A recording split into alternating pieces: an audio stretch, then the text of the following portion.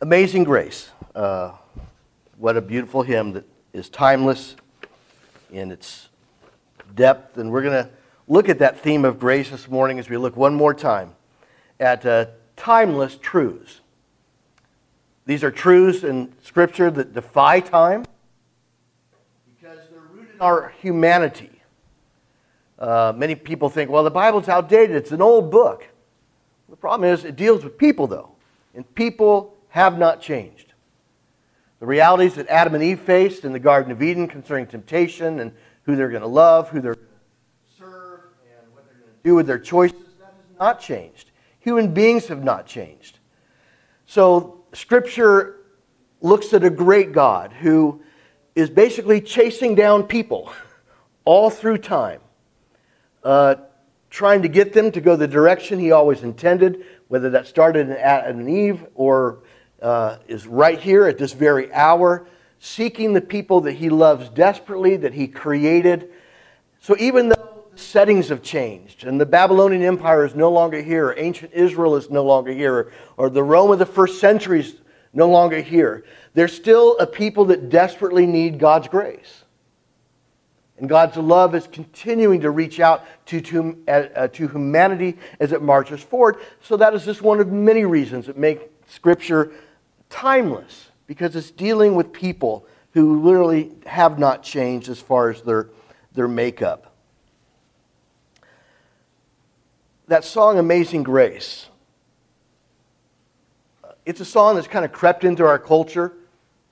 At times, Hollywood and other groups will kind of allow it into maybe a music-oriented event, allow someone that sings secular songs will sing that song. You'll hear it at different events. Think about the song. There's a part that everyone's comfortable with, but there's the very uncomfortable part that comes very quickly. Amazing grace, here's the comfortable part. Amazing grace, how sweet the sound, comfortable, that saved a wretch like me. There's the uncomfortable part.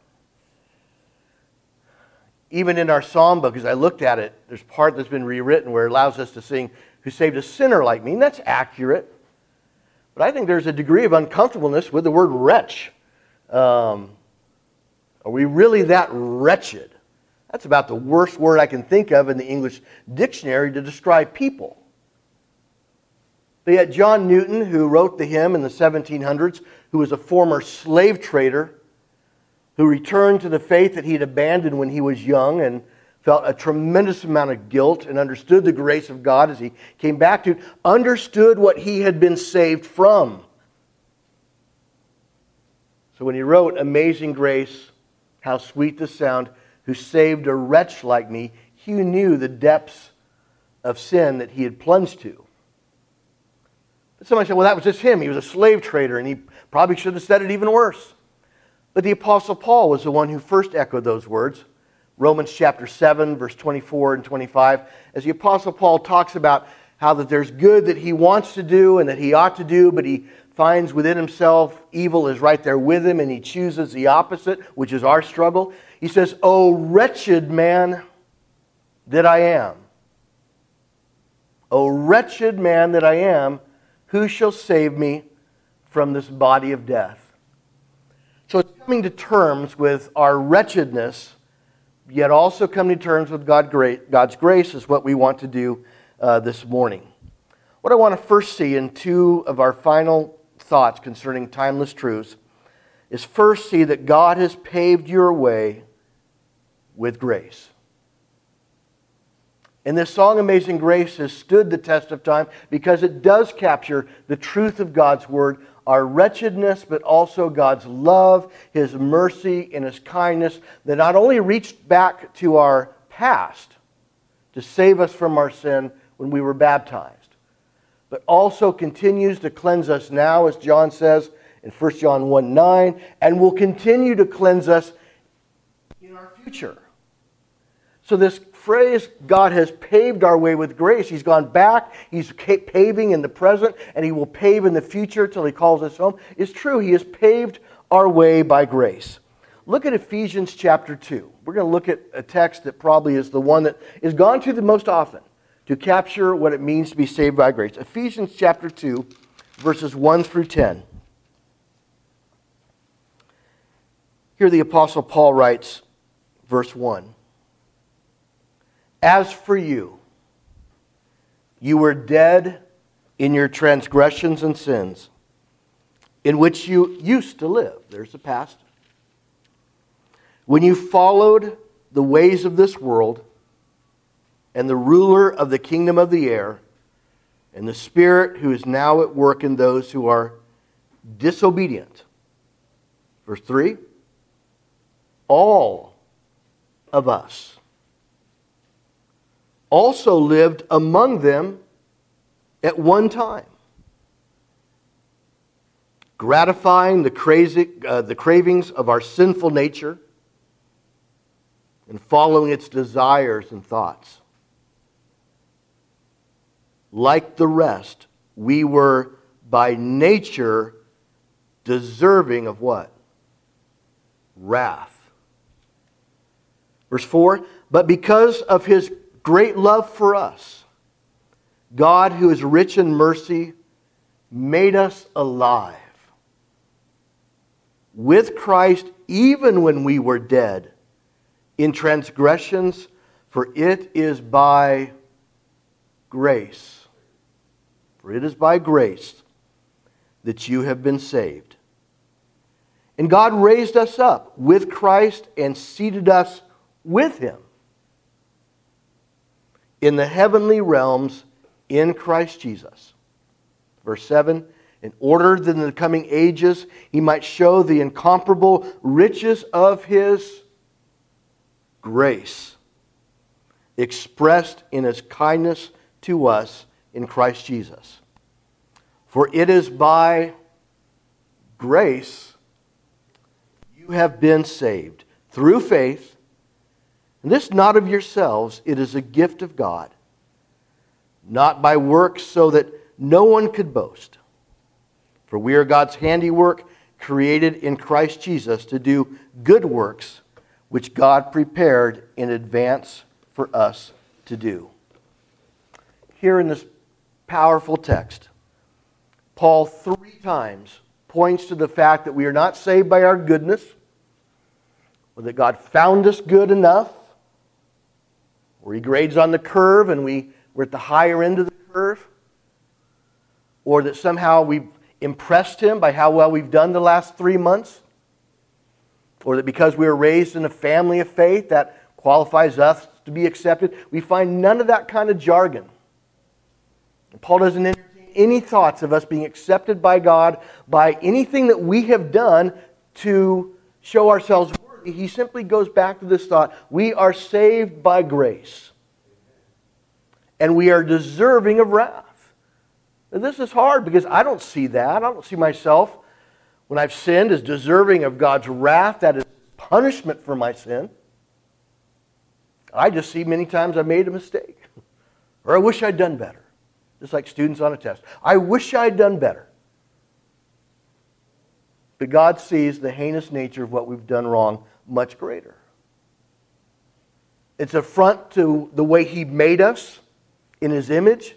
When we sin, it's an affront to what we should do with each other, as far as love each other and treat each other right, respect Him, to love Him. When we sin, whether it be gossip or slander or adultery or lying or cheating, stealing, whatever it is, it's an affront to God, the one who loves us more than anyone, the one who's cared for us and created us for so much more. And we just reject that and we give Him the hand. We just say, well, we don't care, we're going to do it anyway. And that's what Paul was saying in Romans 7. I see this desire to do good, but I do sin instead. He says we're deserving of wrath. But instead, in this great story of Scripture, we find that that is not what God gives us.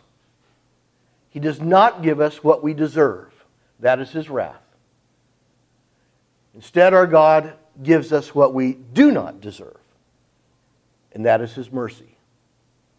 That is His amazing grace that reaches out to us. The Apostle Paul said in 1 Corinthians 15, I will know nothing other than Jesus and Him crucified. Because the Apostle Paul, who went from being someone who persecuted and even contributed towards God's people being killed, understood he was forgiven by an amazing grace. When Jesus appeared to him on the road of Damascus in Acts chapter 9 and literally knocked him off his horse and showed him as the resurrected Savior he was, and told him to go to meet up with this man Ananias, who told him the way of Christ, baptized him. He understood he was forgiven by an amazing grace that would reach into his past, and no matter how bad he had sinned, would save him of that sin. And we all have the haunted houses of our past. The things of our teens that we hope no one ever knows about. Inexcusable choices of our 20s, and pick any age period, as we talked last week. We have things that we want to stay locked away. But yet God knows it all, but yet He still reaches out by grace to save us. While we were yet dead, God reached out to us to save us. We were spared punishment, given mercy. But notice God did not demand repayment either. If you go into default with a creditor, if you're lucky, you'll be put on a repayment plan. Level of bankruptcy, well, what do you have to give? And you can start paying that for a long period of time. But we don't find in Scripture God requiring us to pay Him back for the things that we've done that we have no excuse for. No probation, no parole, no ankle bracelets, no urine test, and all the things that people who have done wrong in the past have to subject themselves to simply to prove they're on the right path. God requires none of that. He simply extends amazing grace. He doesn't rub our nose in the things we've done wrong. He doesn't remind us of what we did back in the 70s. He simply forgives us based on our coming to His Son and being forgiven by obeying Him, submitting ourselves to baptism, confessing Him as Lord, repenting of our sins. We find forgiveness at the place of baptism. But again, without God saying, I need you to sign on this paper that you're not going to commit any more sin. And that's why it's amazing. Because where else do you find that? You won't find it in the American legal system. You won't find it in the Constitution. You will not find that many times in your own family, that degree of grace. There's family members that will not talk to each other because of something that happened 40 years ago. It was never resolved. Despite them being blood kin. Their friendships have been shattered because of someone betraying a secret or revealing something that was not supposed to be talked about. And now that person won't even answer your messages or communicate on any level. But they were your friend, your closest friend. Or friends that have decided you've done too much and they're embarrassed by you now. But instead we find this amazing grace that God shows to us. But what makes it even more amazing is God does not leave us simply forgiven. Look at Titus chapter 2 now. Just when you think you've exhausted God's grace, it challenges us even further. This is the text we read at the very beginning of the service. Look what Paul now says. In addition to God taking care of our past and paving our way by grace, in verse 11 of Titus 2 it says, For the grace of God has appeared that offers salvation to all people. It teaches us to say no to ungodliness and worldly passions and to live self-controlled, upright, and godly lives in this present age, while we wait for the blessed hope, the appearing of the glory of our great God and Savior Jesus Christ, who gave Himself for us to redeem us from all wickedness and to purify for Himself a people that are His very own, eager to do what is good. Notice here in verse 11, Paul writes, For the grace of God has appeared that offers salvation to all people. So this amazing grace is open to everyone, which is another aspect of it being amazing. Not only does God take care of our sin by forgiving it, He opens it to all people. Not just those who have cleaned up their lives already, or those of a certain race, or those of a certain status or wealth. But then it says, verse 12, this is what makes it more amazing. It teaches us to say no to ungodliness and worldly passions, and to live self-control, upright, and godly lives in this present age. God doesn't just leave us forgiven. Our God doesn't just clean us up and then leave us where He found us. Many times with those who are homeless, people be content to throw $5 into the cup, but keep on driving. If that person's on the street corner where it's convenient to keep on driving when the light turns green.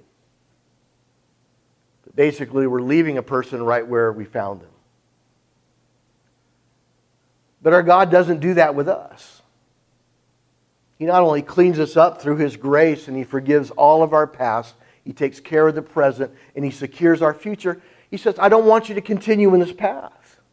In fact, I won't let you continue in this path. To simply allow you to be with all the addictions or all the temptations and the unresolved guilt and the problems that you've had, I will spend the rest of my life and your life. God's life is unlimited, but He spends the rest of our life working on us, recreating us in His own image. Paul says, you are a new creation in Jesus Christ. We have a chance to start over. In fact, we're starting over and over all the time, because God is always in this process of renewing us. He doesn't leave us how He found us. And He motivates us by His love. It says His grace teaches us. God does not motivate us by guilt. If you've had a parent that guilted you into everything, you probably struggled with your years growing up. Guilt makes you feel guilty. And just being reminded of what you did wrong, or being reminded of what you owe a person all the time, or having a person that maybe bailed you out from a financial problem, but them always reminding you, remember what I did for you 10 years ago? Remember what I did for you 20 years ago? And that leaves a very uncomfortable taste in your mouth, and maybe that help was too expensive because a person keeps reminding you of what they did and guilting you into different things. But our God, He simply reminds us of His love. And when we're reminded of what He's done for us, we're simply spurred onward to give our lives in full devotion to Him. At times we're weak and we struggle with that, but we get right back up and we're reminded every first day of the week of what God did for us. But out of love, He compels us. Paul says in 2 Corinthians chapter 5, verse 10, the love of God compels us.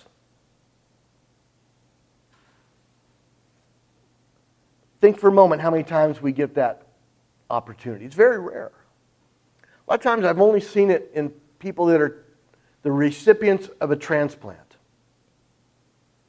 where someone has given up part of their body to allow the body of someone else, oftentimes someone they don't even know that well, to continue on living. And that person, usually that's the donor, never wants to hold it over the head of the recipient. They're just thankful that they could do it, as our God is.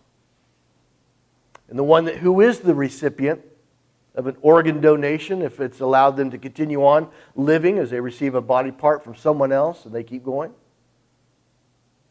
they're always thankful. Or even if a person passed away, they're thankful to the family that a heart was designated to be given if that person would die. And they're always thankful to that family, and they're always connected to the family of the one who passed.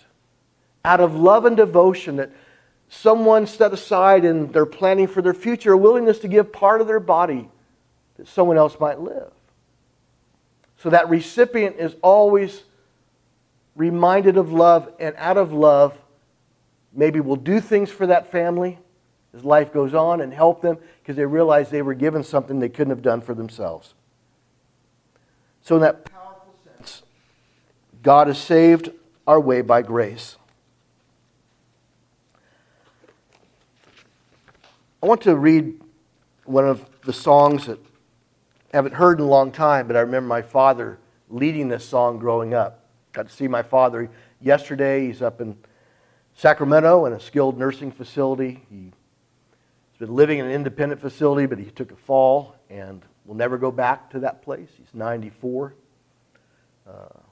He and I have had a turbulent past, but it's much, much better now. And we had a good time together with my brother and sister-in-law yesterday, and got to exchange some words and tell him I loved him. And he told me back, "I love you, son." And it was just a beautiful moment. And I have many memories of his help and his love and devotion growing up. But I remember him leading songs at the Church of Christ in Napa growing up. And I remember this song that captures so well God's grace. The song is in some books entitled "At Calvary." In this book, it's "Years I Spent in Vanity." And the song goes this way to capture grace. Years I spent in vanity and pride, caring not my Lord was crucified, knowing not it was for me he died on Calvary.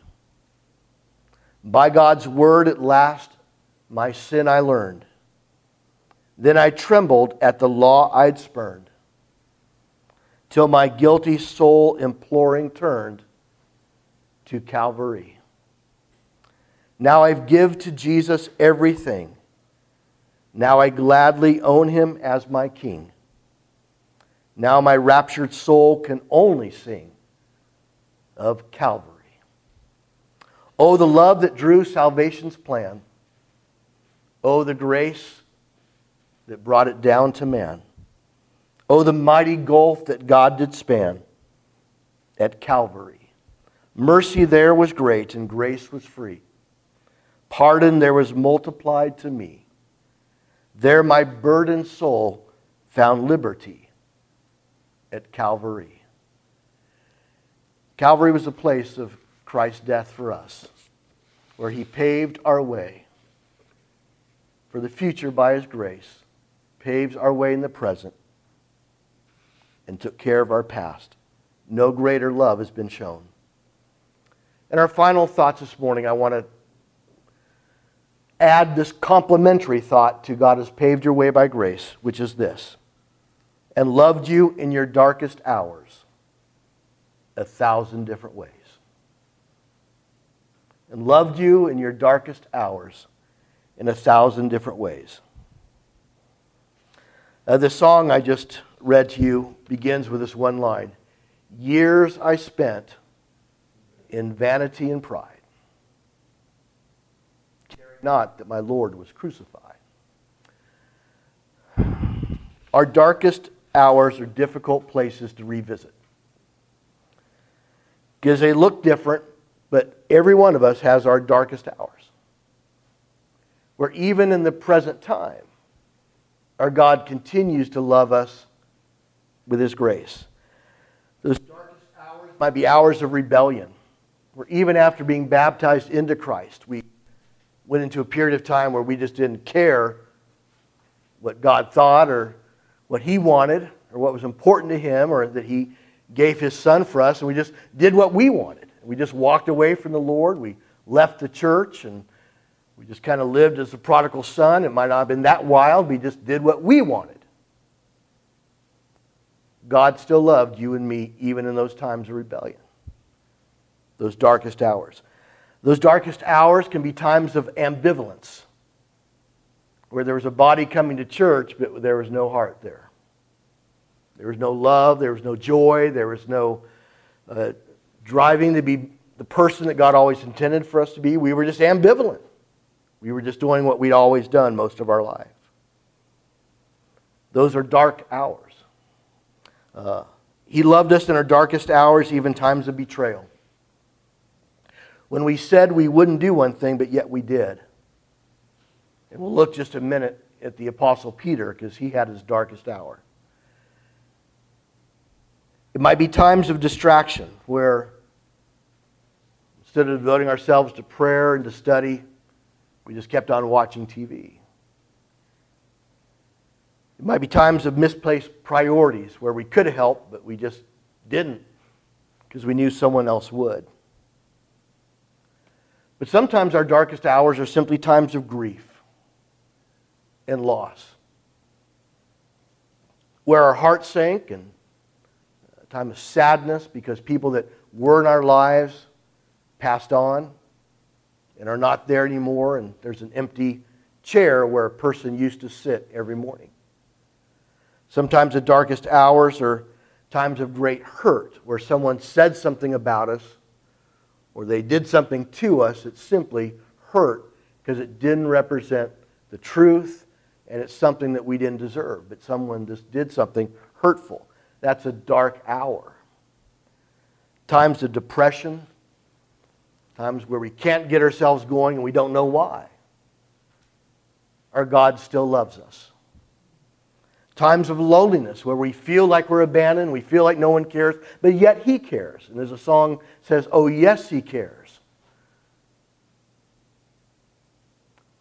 Where do we get that kind of love?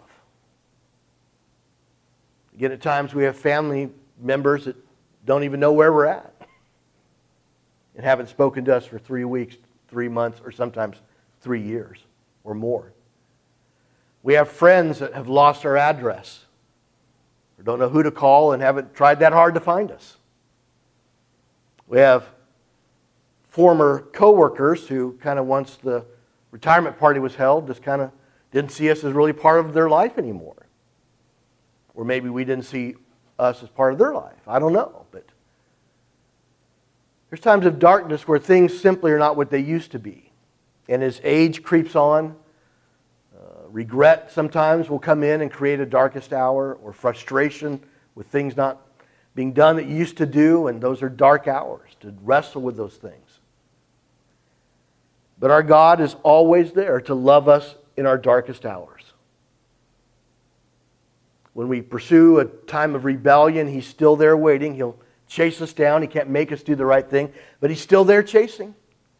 His love working through our conscience, working through messages that keep telling us we're doing the wrong thing. I remember years ago, I was down a wrong path in a certain area, and every time I saw a movie, there was something in a movie that basically hit my conscience, telling me that's what you're doing. And the old hymn, "Oh love that will not let me go," seems so real, that our God just never really leaves us alone because He loves us, even in those dark times when we want to do our own thing. And the Apostle Peter says, let me tell you about my dark time. You think you have a dark time? The Apostle Peter says, let me tell you about mine. I want to turn to the book of Luke, chapter 22. Our dark times usually are not written down for all time, but the Apostle Peter's dark time is. But he wants us to learn from it. This is near the end of Jesus' public life on earth. And his tone becomes more ominous. He arrives at the point where he tells his disciples more and more what's coming as far as his arrest and his giving himself over, yet they don't really grasp that.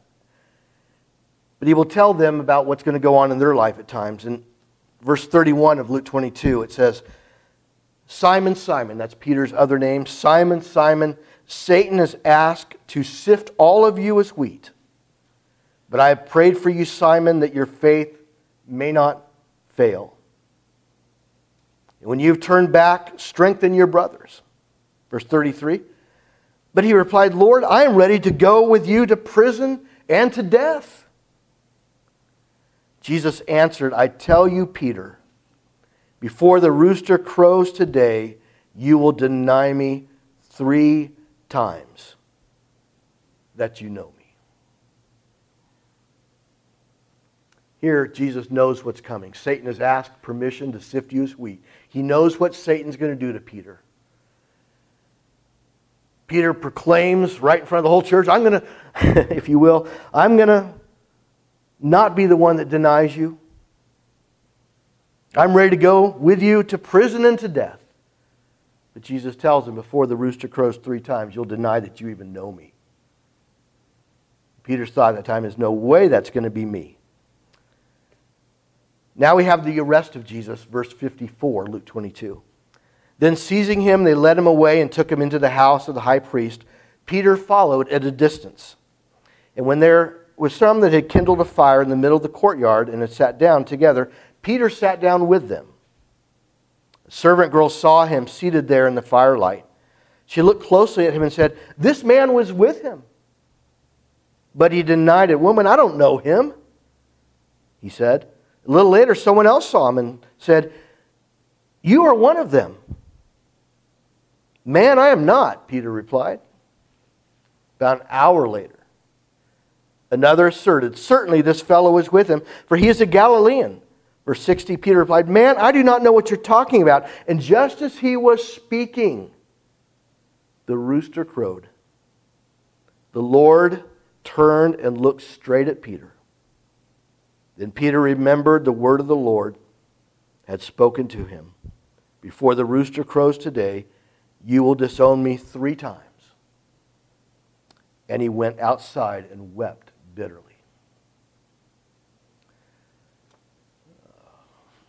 Those darkest hours. No one will love you in those times like your Heavenly Father will.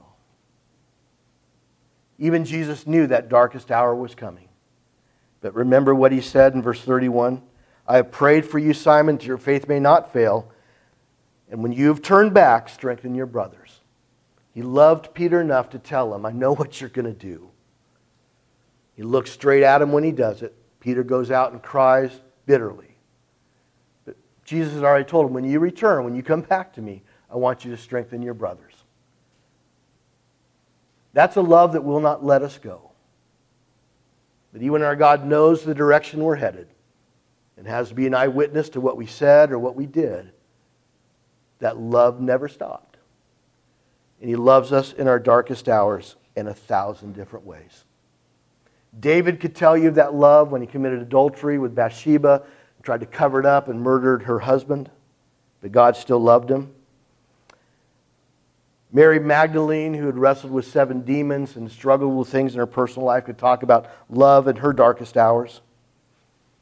Rahab, who was a prostitute but was still used by God because he saw something in her, could talk about her darkest hours. Adam and Eve, who inexcusably sinned as the prototype human beings, could talk about a God who pursued them when they were running from him and ask, "Where are you?" Because he was trying to find them, though they were trying to run from him. God loves us in 1,000 different ways. At times he spares us the consequences we deserve. At times he allows consequences to get our attention, to teach us through pain not to do that again. God will love us 1,000 ways through messengers, through people that will make the phone call, send the email, to prick our conscience, to tell us they still care about us, even when we don't care about them anymore. God will provide protection to save us from things that we are doing that might be reckless. God provides blessings. He reaches out and takes care of us at every moment. And he restores us when we come back to him. That love cannot be bought. And you'll find it nowhere but in your God. And that's why we stay close to him. God has paved your way with grace and loved you in your darkest hours 1,000 different ways. How could we let him go? That's why Peter also said, "To whom shall we go? You have the words of life. Know that staying with your God is the only way to go." And one day he's going to pave the way for you to enter his heavenly home, and everything he's prepared for you will be realized. I want to end with Paul's ending words about God loving him in his darkest hours. And Paul writes from prison in 2 Timothy chapter 4, verse 16, "At my first offense, no one came to my support, but everyone deserted me. May it not be held against them. But the Lord stood at my side and gave me strength, so that through me the message might be fully proclaimed and that all the Gentiles might hear. And I was delivered from the lion's mouth, and the Lord will rescue me from every evil attack and will bring me safely to His heavenly kingdom. To Him be glory forever and ever. Amen. That's your destiny as well, and mine. God's going to bring us home. Remember these timeless truths. Quick review, and then we'll sing. God controls the world you see and walks you through it all. God searches the depths of your soul and loves you to the core. And God has paved your way with grace and loved you in your darkest hours 1,000 different ways. Stay close to Him and never turn your back on Him, and He'll see you home.